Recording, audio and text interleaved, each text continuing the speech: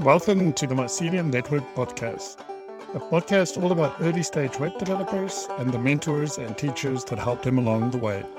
Hey, Alvin. Thank you so much for joining me today on this Thursday. I'm almost lost a bit of track of time this week. Thanks so much for joining me. I'm really looking forward to our conversation. I am too. Thank you so much for having me on.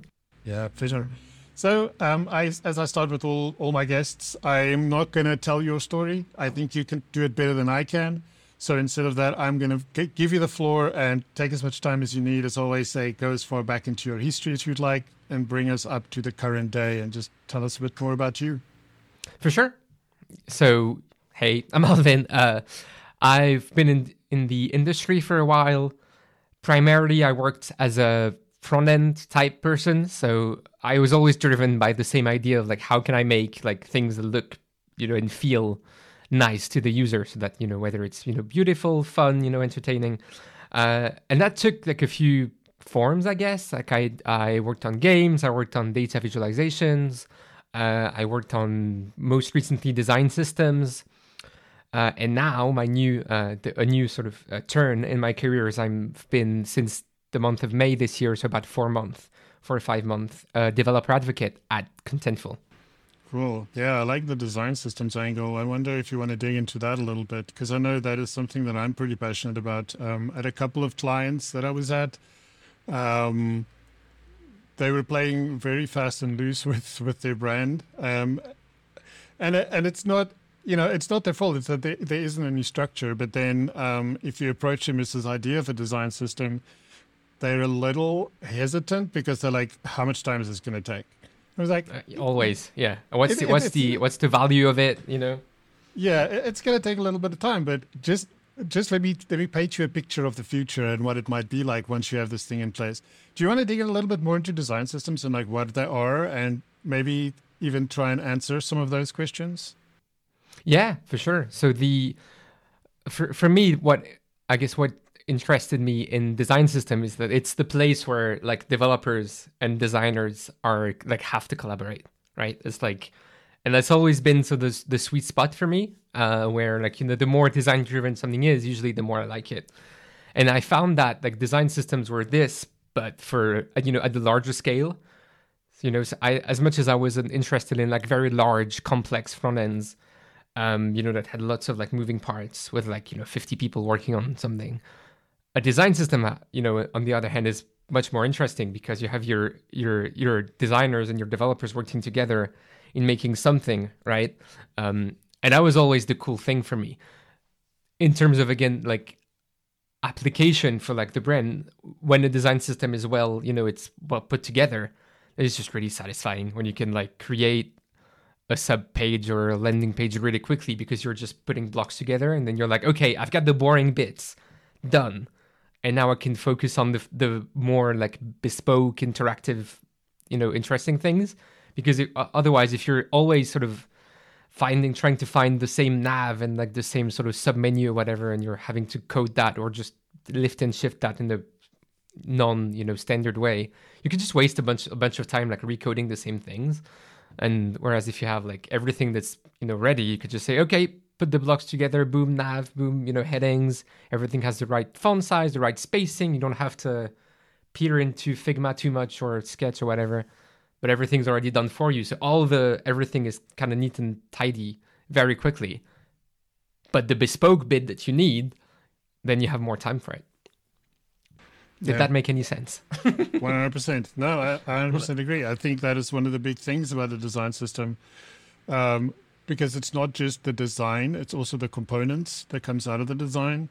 And those are actual living, breathing pieces of code that you can then compose together. And I think maybe React was the framework that really started making front-end people think about components. But I mean, now it's in everything. It's literally baked into the web platform. We have web components. It's in the name. Yeah. Yeah. So I think the next evolution is, what do they call them? Design tokens. I think that's the next evolution of design systems. Yeah. And this ability to cross-share design tokens between systems like Figma, Penpot, and then like your development environment, where you literally export like a JSON definition and you have these tools that can take that and generate code. I used this one from Adobe where basically you have that, and then you can tell it like, generate me the style sheets for, I put it in quotes because it's more than just style sheets, for web, iOS, Android, blah, blah. Right, and it's like just all from this single JSON thing. And then once the designers make the changes in Figma, say, for example, and they export the latest version, it like just does like a automatic rebuild. Propagates, And I'm looking forward to that being more of a thing. It's still early days there. There's very, at this point, it's kind of, you have to do quite a bit of hacking to get it to work really efficiently. But I'm looking forward to the future of what that can be. Yeah. So I noticed a post that you wrote called Learning to Code in a Time of Crisis. I love the title. It intrigues me, so I automatically want to know more. And I think that probably ties into one of the other questions I often ask, which is, what advice do you have for early stage web developers or developers in general on how to stay motivated? Right. So I'm going to start with like the post, the blog post, Learning to Code in Time of Crisis first, and then I'll sort of find advice from that. So my idea with this post, which was interesting because I started writing it in 2020, in March, when the whole world shut down. We know what happened. I had a couple of people ask me whether it was easy to find a job as a coder and like if it was something they could break into. So I started writing it, started outlining it, and then I got I wasn't super happy with it, and I sort of shelved it because, as you know, in 2021, the economy kicked back again. Then we had this boom in tech, which seemed was going to last forever, but it didn't. In 2022, the economy is in a pickle again. And I had also another person ask me the same question, and I was like, you know what? I'm gonna finish it, find another angle to it, and that's what I did. So the blog post has a couple of things in it. The first main point is the job market sucks right now. if you're trying to break into it as a beginner, but that doesn't mean it's impossible, and you just want to be realistic with it. It's like even if you heard these stories maybe a year ago, 2 years ago, 3 years ago, of people going from zero to great coding job in 3-6 months, it may happen to you again, but it's just less likely. So just got to be realistic with the state of the tech market right now. That doesn't mean, as I said, it's impossible, but just want to be realistic.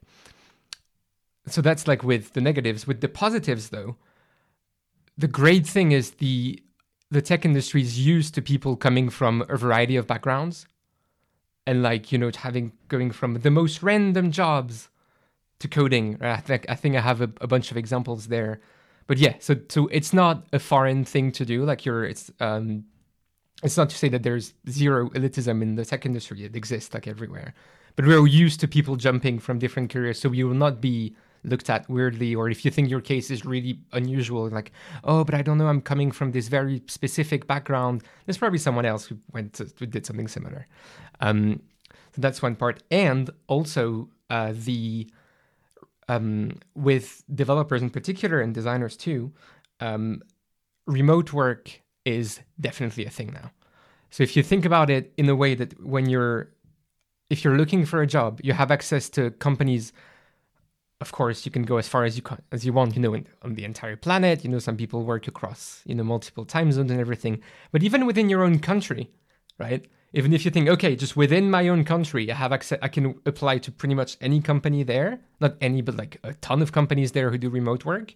That's a huge advantage compared to whatever job, if you're a nurse or something that needs you to move your life around. What about your partner? What about your children? And that's amazing. I mean, there's tons of companies that work across countries, across time zone. Like you in South Africa, you're in the same time zone as Germany, for example. So you could work with a German company like me, right? But even if you think at the smaller scale of okay, just my own country, that's already a huge advantage. And so there are good and there's bad, and it's still a good thing to learn. But just be realistic that the market is weird at the moment. Yeah. What do you think is weird about it? Do you think it's that maybe um, the opportunities that exist require a certain amount of experience, and that is the problem for early stage folks, is they lack that experience. And so while there might be a shortage of skills, it's more a shortage of skills of experienced developers, not so much new developers. Or do you think companies are hesitant towards hiring juniors? The problem right now is that there were a ton of layoffs. So you have a huge pool of experienced coders that are on the market. So that's the problem. Like if you have one opening, you'll probably get the most experience because you can, right? Because there was all these layoffs happening, But again, like it depends. Like it doesn't mean it's impossible. It's just harder than it used to be when you had more of an equal distribution of like people of all levels entering the market. Now you had like this ton of layoffs. You have a ton of people with experience that are being dumped to the markets looking for jobs at the same time. So it's harder. But I just hope it will balance out in the near future. But yeah, that at least in the summer, like since just for people listening to this in the future, since the spring of 2022, we had basically nonstop big layoffs happening all the time. Yeah. So and we're recording this in September, so early October. So in the past 4 months, it's been nonstop. Company X laid off 1,000 tech workers. Company B laid off 500. Like so, it's just really hitting it hard. But I hope it will balance out. But as you said, there's still a shortage of like developers. People are still struggling to find them. So it's not gonna. So that's not gonna disappear. And more as we know, technology is eating our lives. So I don't see that stopping. But yeah, the market conditions are a bit weird at the moment. Yeah, that's a good point. Yeah, I don't think about that. That's a very good insight. So with that challenge, I think already for early stage developers and people switching careers and stuff like that, it's already stressful, a little scary. And now you have this added thing that you just mentioned, where it's like, oh, now I'm competing against somebody with 5 years experience. I'm stuffed. Any advice on how to stay motivated and, just keep going, keep trying, don't give up? For sure. Yeah. I think keep at it, as you said, and be consistent. Even if so it's a bit of a weirdly worded way of saying it, but like keep at it, be consistent, even if you'll see inconsistency like everything else, because like learning everything, your progress will not be linear. So like it's like like learning a musical instrument or anything. Like sometimes you're going to make a ton of progress in a couple of weeks, and then you'll really struggle for like 3 or 4, and then it's going to go up and down like this. And it's not easy, and my own personal failure to be any good at any musical instrument can attest to that. So somehow with coding it worked. I guess with coding maybe it's easier to see progress because you can visually see your programs becoming more complicated, whereas maybe with a musical instrument you're just getting a little bit faster. Maybe I'm just making excuses, doesn't matter. So going back to the word of advice, keep at it. It will be inconsistent. And keep the end goal in mind and have it, have an achievable like end goal. So if you think, okay, I want to build up a portfolio of work that includes project X, make sure you have that in mind and you keep thinking, okay, I'm moving towards that goal, rather than just like have this abstract thing like I'm going to learn Python, yes, but it's very easy to fizzle out when you have like a goal like this, just like learn Python, like what does that mean? I'm definitely a very goal-oriented person. I've mentioned it in previous episodes of the podcast. I find it very difficult to learn something for the sake of learning it. I always need an outlet for it. Like I need, either something I can contribute to that uses the technology I'm learning so I can like apply what I learn, or just scratch my own itch, or even make up my own little project, even if it's like just for me. Just as a means of using the skills I'm learning. If I feel I'm just like making the little food app that you're doing as part of the course. It doesn't feel as fulfilling to me. And because a lot of the courses feed off each other, which is good. It's like music where, the music you make today is influenced by the music from the past. And so sometimes you'll hear a band and you'll say, I hear a little bit of Rolling Stones in there, but mixed with a little bit of Beatles. It's good. I mean, it's good. It's I heard, I don't know, the artist Grimes. I listened to an interview with her. I'm not a fan of her music or anything, but she's a very fascinating person. And she says, music is like having a conversation with those who came before you. And I think that was really just beautiful. And I think the same thing here. I do think it's good that these course materials are feeding off each other and improving through that. But maybe they should look at expanding the portfolio of examples you build. So it's not like you're building just another food app, another to-do app, because that can get tedious. I wanted to jump into a different problem now. I'm thinking if I should first flip to a different topic or we should just keep going. I think let's just keep going down this road. So I think you've highlighted some of these things, but maybe we can dig into it more. From your perspective, what do you think are the biggest problems in the tech industry? Yeah, so I generally don't like thinking at like absolute statements like their biggest. But I think a big problem we have that is recognized still is diversity, even though we've improved a lot. Don't get me wrong, the tech workforce of today looks nothing like the tech workforce of 5, 6, 7 years ago. Like really improved a lot in that regard. But it's still a problem. Like we still know we need to have more diverse voices, and it kind of feeds off with what we were talking about with having people from different backgrounds, right? The more we have people that come in with a fresh eye, from like a random job before, the better our product is going to be, right? And so this is something that the tech industry knows there's a problem and we're trying to fix it, but we're aware that there's still a problem. And then, like, coming back, I guess, to what we were saying, this is also where it's interesting, where people would hire you because you're talking as a beginner. Because when you were talking about, like, earlier about, well, how the hell do I compete with someone who has 5 years? But maybe even if you don't have as many actual years, maybe there's something about your background and about yourself and about the way you see design and accessibility that is unique to you, and someone who's been working on a very specific thing for 5 years cannot contribute to the company and the product. So that also is, I guess, like a beacon of hope, I guess, for people trying to break into the industry. Yeah.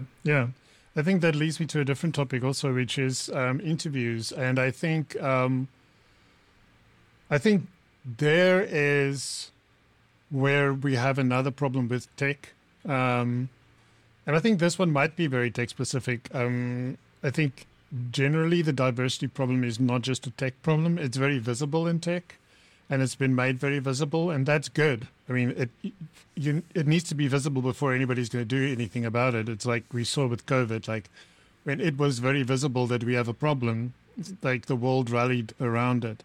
So that's important. But I think the other side with the interviews is if you take a junior through the same interview process as somebody with 5 years experience, generally the person with 5 years experience are going to win every time. Because if you don't ask those questions like what you said, like, what do you bring to the project that's unique? If you don't dig into that side of it and you just focus on the whiteboard algorithm things, the junior is going to lose that interview every time. And I can see how that can be demotivational. So I think with tech interviews, the one thing that we need to, but I think this is also a little bit, I don't want to be the person who always puts the burden on the other person and like give the recruiters an out.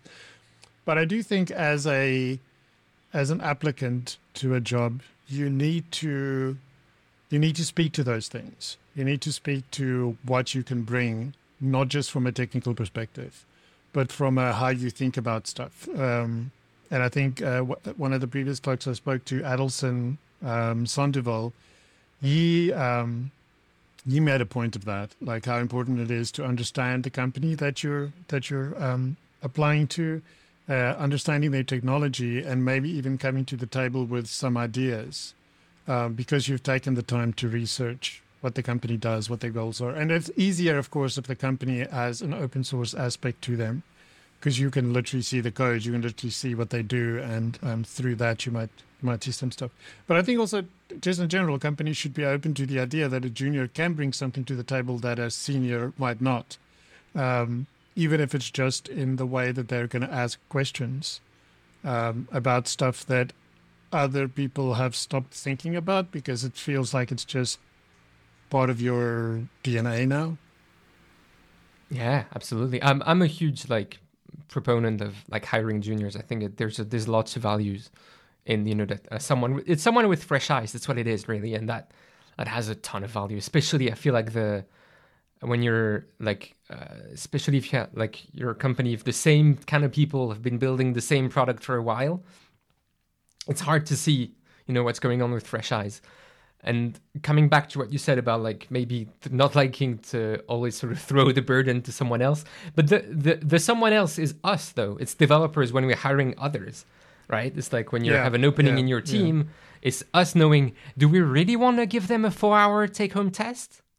Do we really need that? It's it's us pushing back. Or something I'm also a big advocate of is if we do think, because it's a more senior position or whatever, that, a 3-hour take-home test is the way to go, then pay the person, right? It's but yeah, I feel like it's on us developers, thinking in terms of recruiting. It's not just the recruiters, it's how we word our job description as well. Do we need to have so much there's even internal jargon sometimes. Sometimes I see this and it's we're part of the, I don't know, Prometheus group within Facebook or whatever, and I'm what the hell is a Prometheus group? Why do I care as an applicant? And it's sometimes you see things like this, and yeah, it's on us to make sure that we're always super keen to share our job posting on LinkedIn and whatever, and be come work with me, and I do that too. Don't get me wrong, but it's also on us to make sure that the job description we share makes sense. And that, we have our hiring process nailed, and we're not oh, what are we doing? Oh, I don't know. Let's give him a 3-hour code home test. What? I don't know. Let's do a to-do list in Svelte. Yay. But then when you're an applicant, if you have 3 companies giving you that, it starts to add up, and it's, that's it. It starts to add up, and it starts to be annoying. Whereas if it's more okay, we're just gonna come on Zoom for an hour, have them, walk through code, or just do a simple code example of hey, can you fetch something from the GitHub API, walk us through it, something like that. That's a way, in my opinion, that's a way better interview process, right? Because you're not requiring a ton of commitment. You're still looking at how the person is coding, but you're not placing this huge burden on them to find 3 hours spare time and polish an app and do whatever. And again, that multiply by every company you're applying to, right? So yeah, I feel like it's on us as developers with a bit of experience who are gonna be in the position to hire someone else, to make sure that our process is as accessible as it can be. Yeah, that's very good. I wonder with that hour-long interview where you do something, would you give somebody a hint as to what the question might be? You don't necessarily will tell them you're going to be using the GitHub API, but maybe you'll tell them we're going to have this hour-long conversation, and basically as part of that, we'll have you do a request to an API to get some data and display it on a web page. Yeah. Would you put that in? I think it depends on, again, the seniority level, how what kind of things you're solving. Because, for example, sometimes you're more interested in the presentation, right? So you're okay, we'll give you with that same example, right? So you can be really interested in how someone writes the tests for this request to the API. That could be like a primary focus, or it could be, yeah, just get something from this API. But what we really want you to focus on is make sure I don't know if you have a search or something, or the whatever you're displaying from the API, make sure that it's accessible. So it really depends what you're looking for in the role.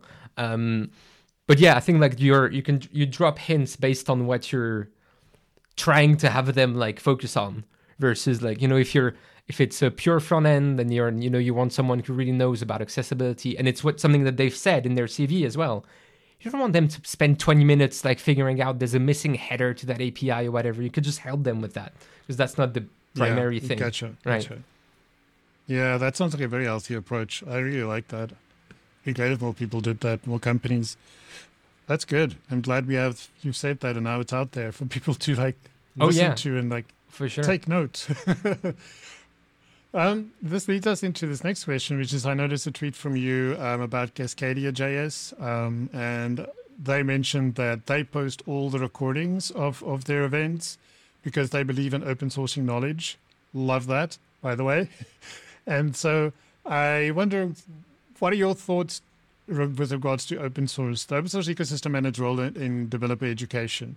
Because especially I think it touches on that topic previously, which we talked about juniors' lack of experience, lack of working experience. Like, can open source play a role here? For sure. There's, so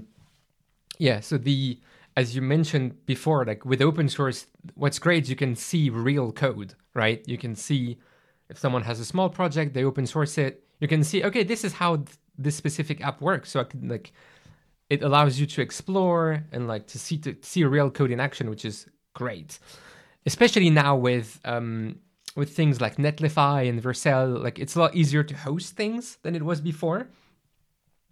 Because before it was like, oh, I have to do whatever. So people tend to just have a GitHub, and that just automatically publishes to a Netlify or something, and it makes it easier to say, oh, okay, I got this code and it's powering this page.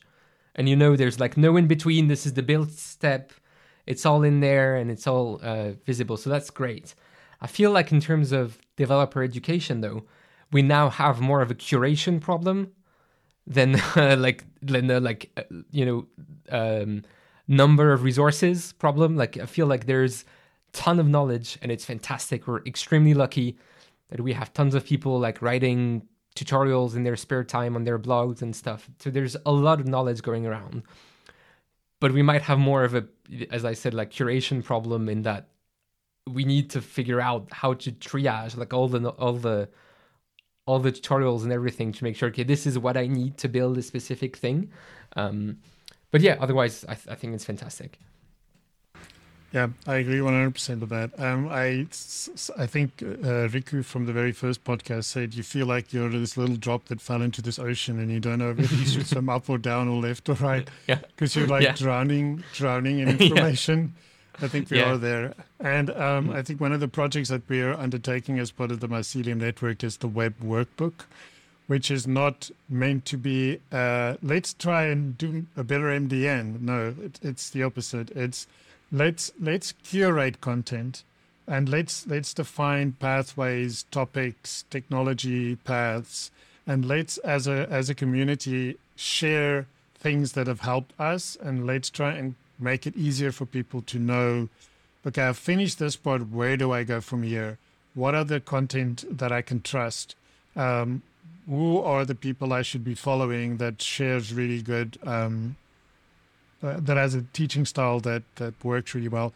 And also finding different ways of learning, because not everybody likes to read, not everybody likes to watch a video. Some people like me are very, very practical, so you want something that has a practical aspect to it.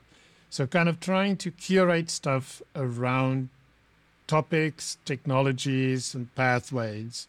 It's a big undertaking, but I think I'm hearing it more and more and more that this is what is needed. Like speaking to early stage developers, it's almost, I don't think I've spoken to one that has not said this.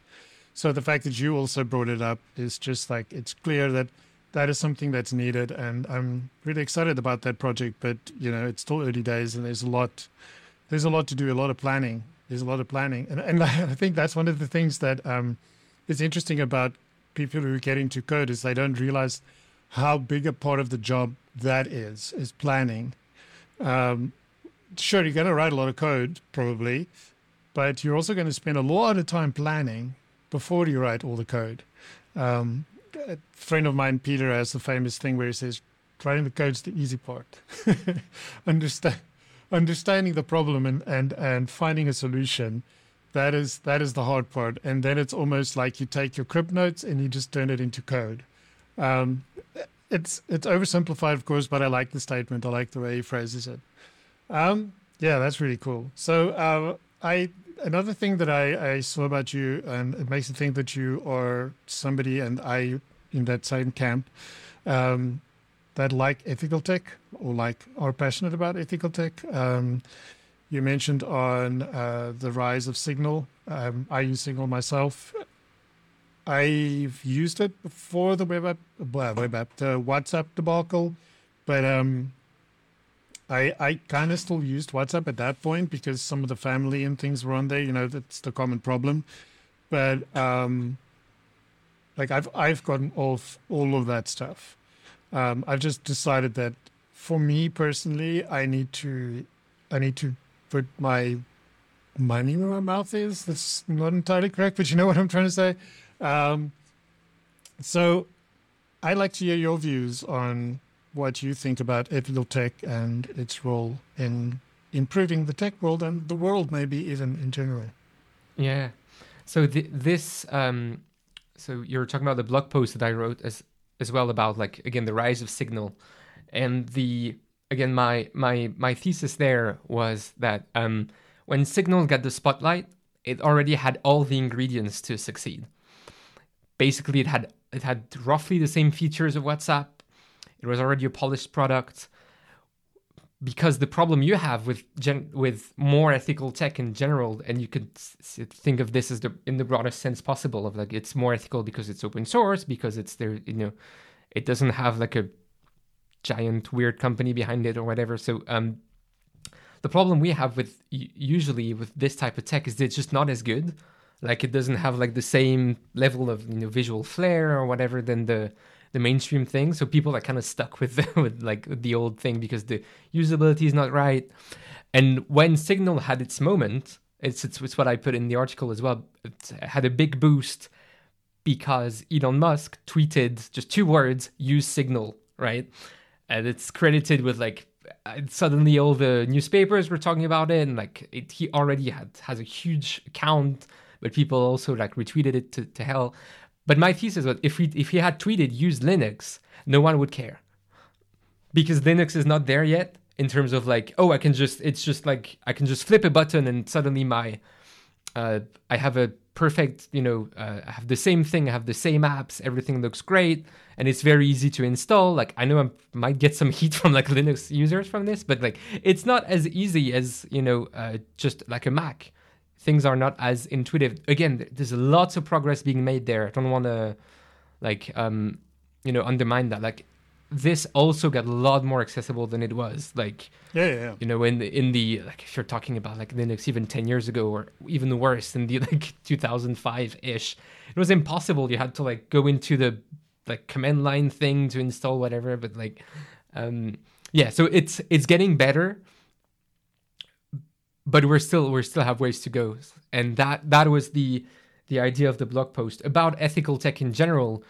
To me, it's usually when what you want in tech is to as much as possible is for incentives to be aligned, right? So to give you a counter example, that's not the case with social media, right? They have no incentive to. I'm not going to name a specific company, but they have no incentive to make media that's actually that is social. What they want to do is is for you to stay on the platform for as long as possible because you can see more ads, right? And they do this with by creating outrage, fear, whatever, controversy, and that's not by making a media that makes people sociable and people want to interact. Because if you just see some funny good vibe things for 10 minutes and you leave, that's not what they want. It's not in their interest. Right. So as a result, the incentives are completely misaligned. Whereas I'm going to use the example of another company that I like.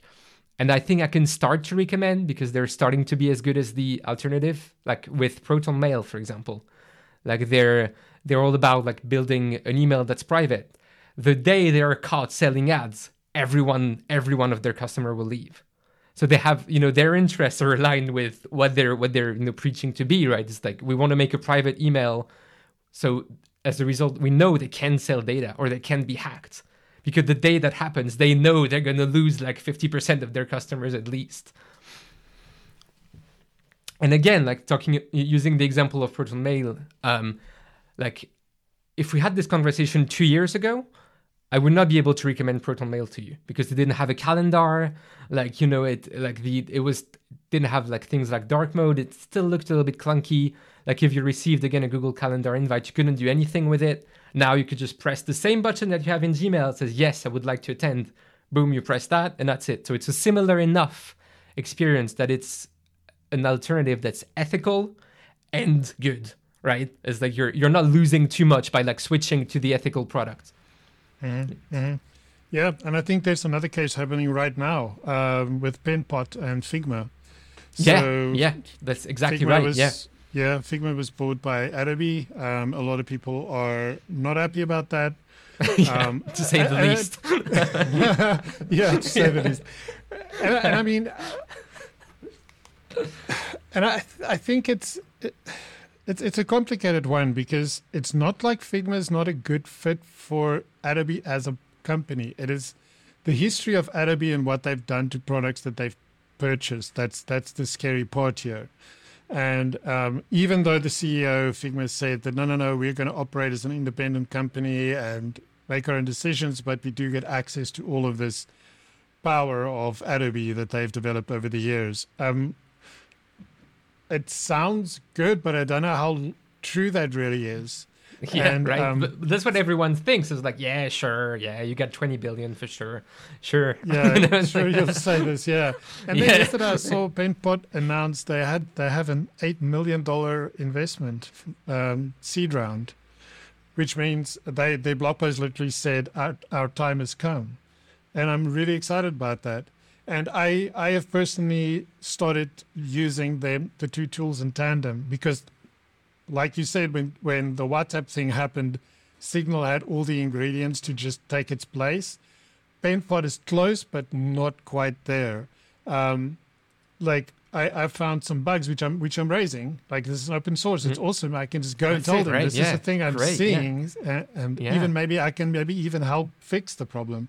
Because currently, if I drag an SVG into it and some of the elements has color, all the color disappears, and they either render them invisible or white, or it renders it as all black, and then you have to go in and edit it in PenPot. So there's a bug there. But then the other thing that I miss badly is auto layout.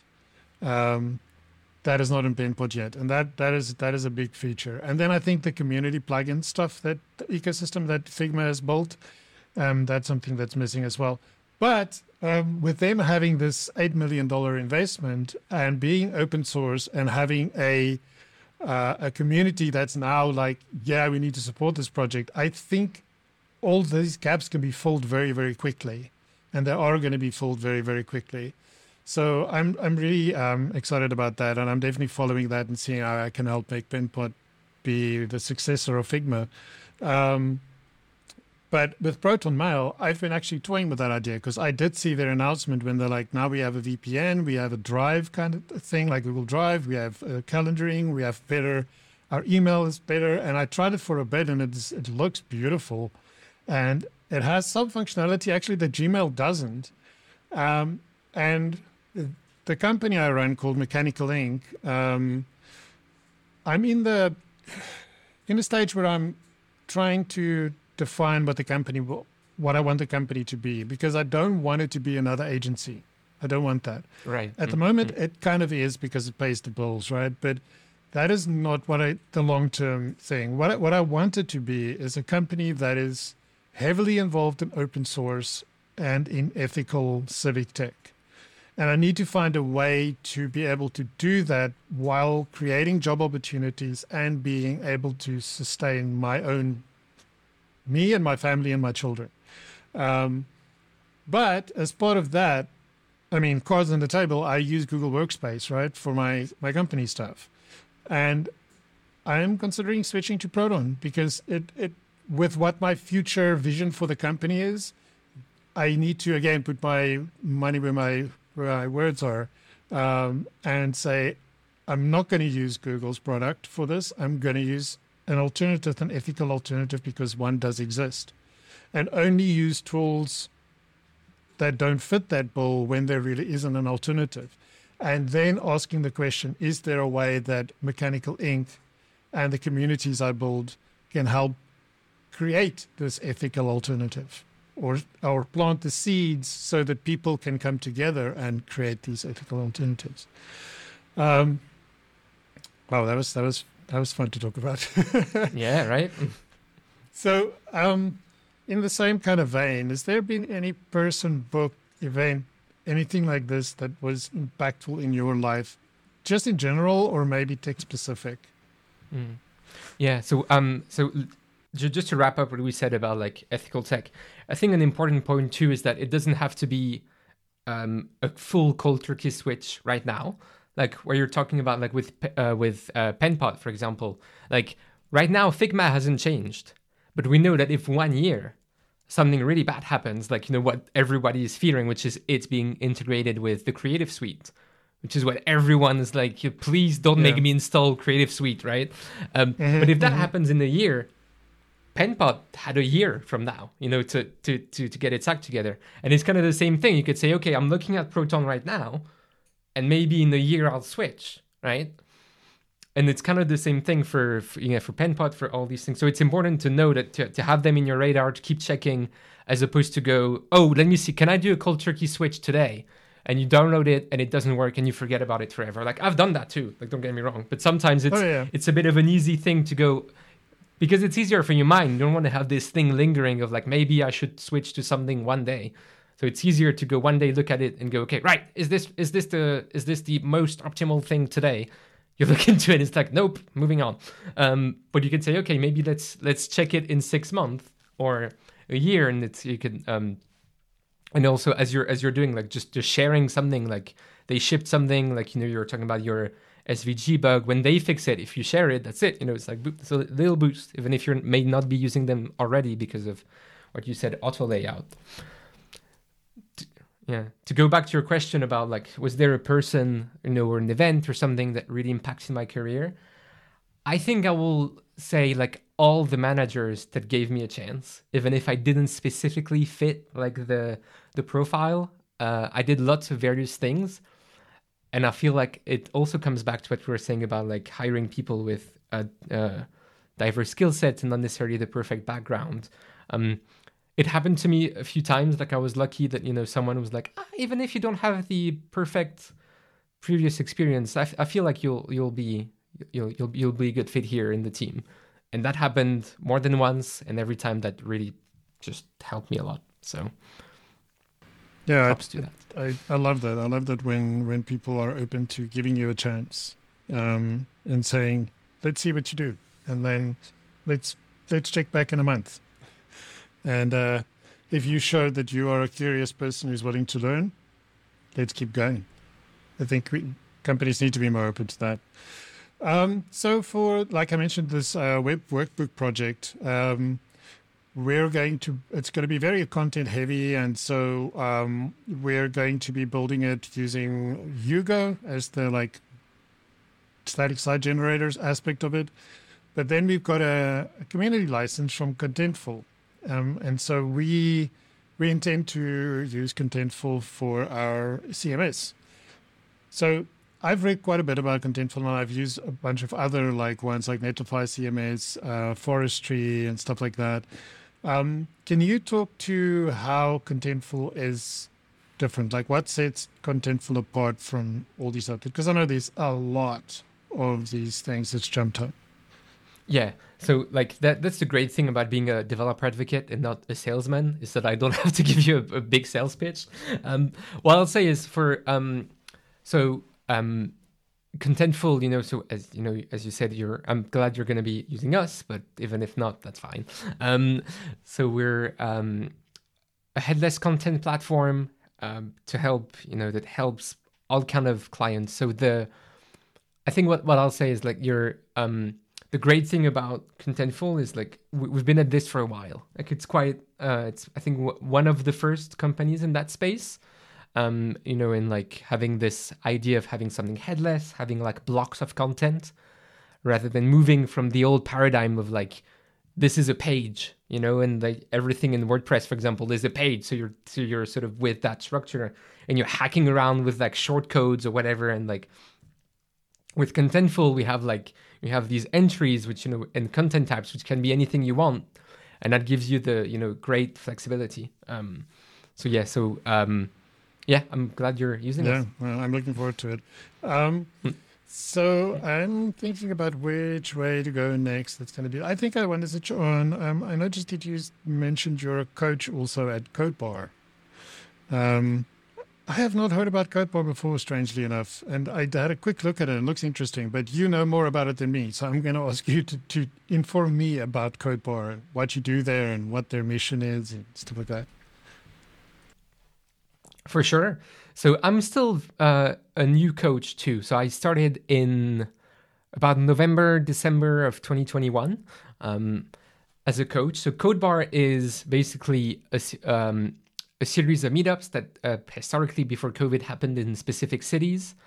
So you have one in London, in Berlin, in New York, in Edinburgh. I think there's one in Paris too. Anyway, so in each of these cities, it's a meetup to help people learn to code. So people who are learning to code come in with their problem, which could be anything, and they're like, hey, can I get help? And someone, a coach, will help them with that problem for 2 hours. And that could be anything. It could be, hey, I'm doing the free code camp. I'm stuck on chapter 3. I'm trying to load an image and it doesn't work. And you're like, okay, sure, we'll fix that.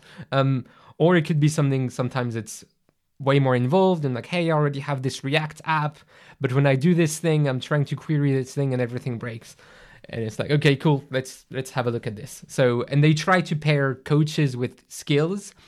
So when people register in advance, they're like, hey, I need help with Python. And we're like, well, and CodeBar tries to make sure that there's someone who knows Python in the room, which is easier. Even though you can usually figure it out because, as an experienced coder, especially if it's an easier problem, sometimes it works across languages, but CodeBar tries to optimize the coach, the coach's skills with, what the student needs.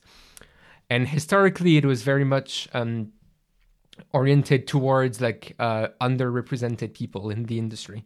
So the way I coach is on Discord and on Zoom. So you could just rock on to, I think it's pretty much open to any cities now. Like I've coached in Berlin, I've coached in London, even though I'm not in neither city, right? A bunch more people are happening a bunch more meetups are happening in person now. So I've been coaching less, plus also like other like engagements made it difficult. But yes, so that's the idea. That's CodeBar. That's interesting. So it's almost like this group of mentors that is just available to you when you get stuck. Yeah, that's really cool. And they try to pair 1-to-1 all the time at least. So sometimes you might get 2 students. Mm-hmm. It happens when there aren't enough coaches, but usually they're really good at making sure that if they got 10 students, that make sure we have 10 coaches. Yeah, that's really interesting. I'm definitely going to have a look at that a bit more. That sounds like a good fit for our community, for sure. Mm. Yeah. Okay, I want to dig into something different. Maybe similar, maybe different. So when you announced that you were joining Contentful, you pinned a tweet. And part of that tweet is that you mentioned that this was after a long break. So it made me curious about what was the reason behind that long break. Because let me preface this by why I find that interesting. Like, I personally have had many struggles and continue to do with mental health in general, anxiety, things like this. And sometimes it gets to you. It drains you. It makes you tired, and you do feel like you need a break. Not always possible. Sometimes you have to grin and bear through it, but sometimes you're either going to take that break or your body's going to force you to take that break in unpleasant ways. So I was curious, and I've spoken to other people also where burnout's been real. Like Ian Douglas is somebody I spoke to that almost quit tech because he was so burned out.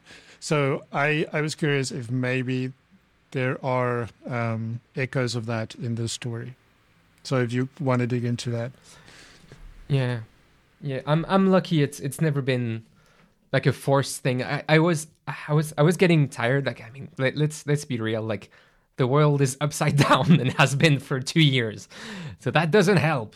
But yeah, I feel like I just wanted to change. So before, as I said in the intro, I was like a regular front end developer, and I wanted to become a developer advocate. So I applied to a bunch of places, and then luckily Contentful said yes, which was fantastic. And so in between leaving my old job, which was very hard, like I really liked my team and everything, but I felt like I needed to change. I was just getting a little tired of the whole thing. Like, like mental health wise, like it became harder. I feel like there probably, as you said, just like accumulation of the last 2 odd years. And that, so in between, I made sure to have some time off in between my last job at the Wall Street Journal and Contentful. So I had about 5 weeks ish between leaving my. I don't have the dates right, but like so about 5 weeks between. So it's not that long. It's long, especially if you compare it to like in America where they have like 2 weeks and that's it. That's it for the year. That's all you take off. Yeah.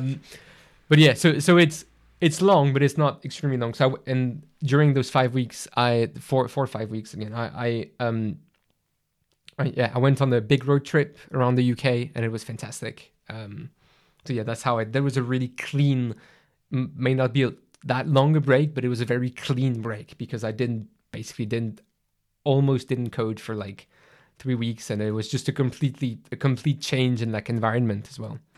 Okay, cool. Thanks for sharing that. So I think in closing, and this one leads kind of nicely into it, what do you enjoy doing outside of the tech world? I know a lot of times the answer is, I still do tech. If that's the case, that's fine. But I'm curious, like, what do you do when you're not doing tech? Yeah. So there's, like everyone else, I really like traveling. I'm lucky that I get to do a lot more of that now as a developer advocate, which is fantastic. I like things to do with music, as I alluded to earlier with like my failure to be good at any musical instrument. So like playing it, listening to it, attending concerts. Another thing is, I guess kind of like your answer a little bit, is that I just like learning about things on the internet in general. So it's not necessarily coding. Like I have a side project like everyone else. Let's not a lie there. Sometimes I have multiple, and it happens. But yeah, I just like getting into like random topics. Like I think for about like maybe about a year now, I've got really into like musical theater. And I just learned everything as much as I could about it, and like learning the history of it, how different like composers like relate to each other, and like just musically also was just extremely rich discovery. So like stuff like that I also really like, which is kind of like doing tech a little bit, but not exactly. Yeah. What is it about travel that you enjoy? I mean, it's a pretty, I guess, standard answer. Is like it takes you out of your environment, which is great. Also for like, it's for your mind and everything else. Like that's really good to to see other things, and it's just learning about like and seeing just how other cultures work, how every every country works. You also see a lot of blind spots, which is interesting of like stuff you didn't think about, and you come to another country, you're like, oh my god, they totally fixed it. Or like, oh my god, this thing is absolutely terrible in this country. How they like we figured this out 10 years ago. How come this country hasn't? Whatever. But like it goes both ways.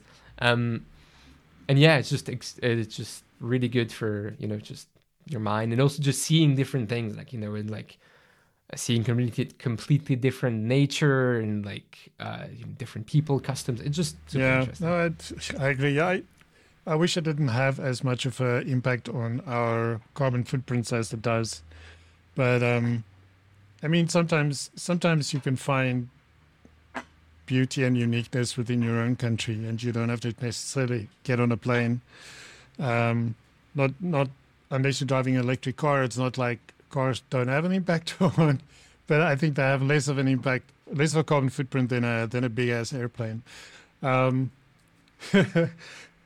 thank you so much, Alvin. This has been really a good conversation. I enjoyed it, and I'm kind of sad to have to end it a little early. Probably we could have probably kept going for a while, but yeah, I'm gonna be without electricity and internet for a while. So there's a problem that we haven't solved that a lot of other countries have solved. Yep. Yep. So, but yeah, thank you so much for taking some time out of your day to speak with me. I really appreciate it.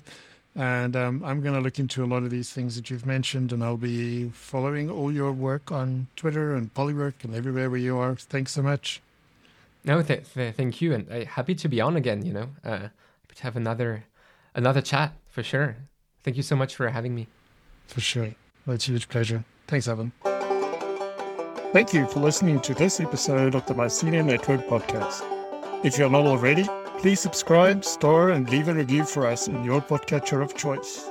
This helps others find us and helps us make a better podcast for you, our listeners. You can also find and follow us on Twitter at Network Mycelium and join the community on Discord. All the links are available in the show notes.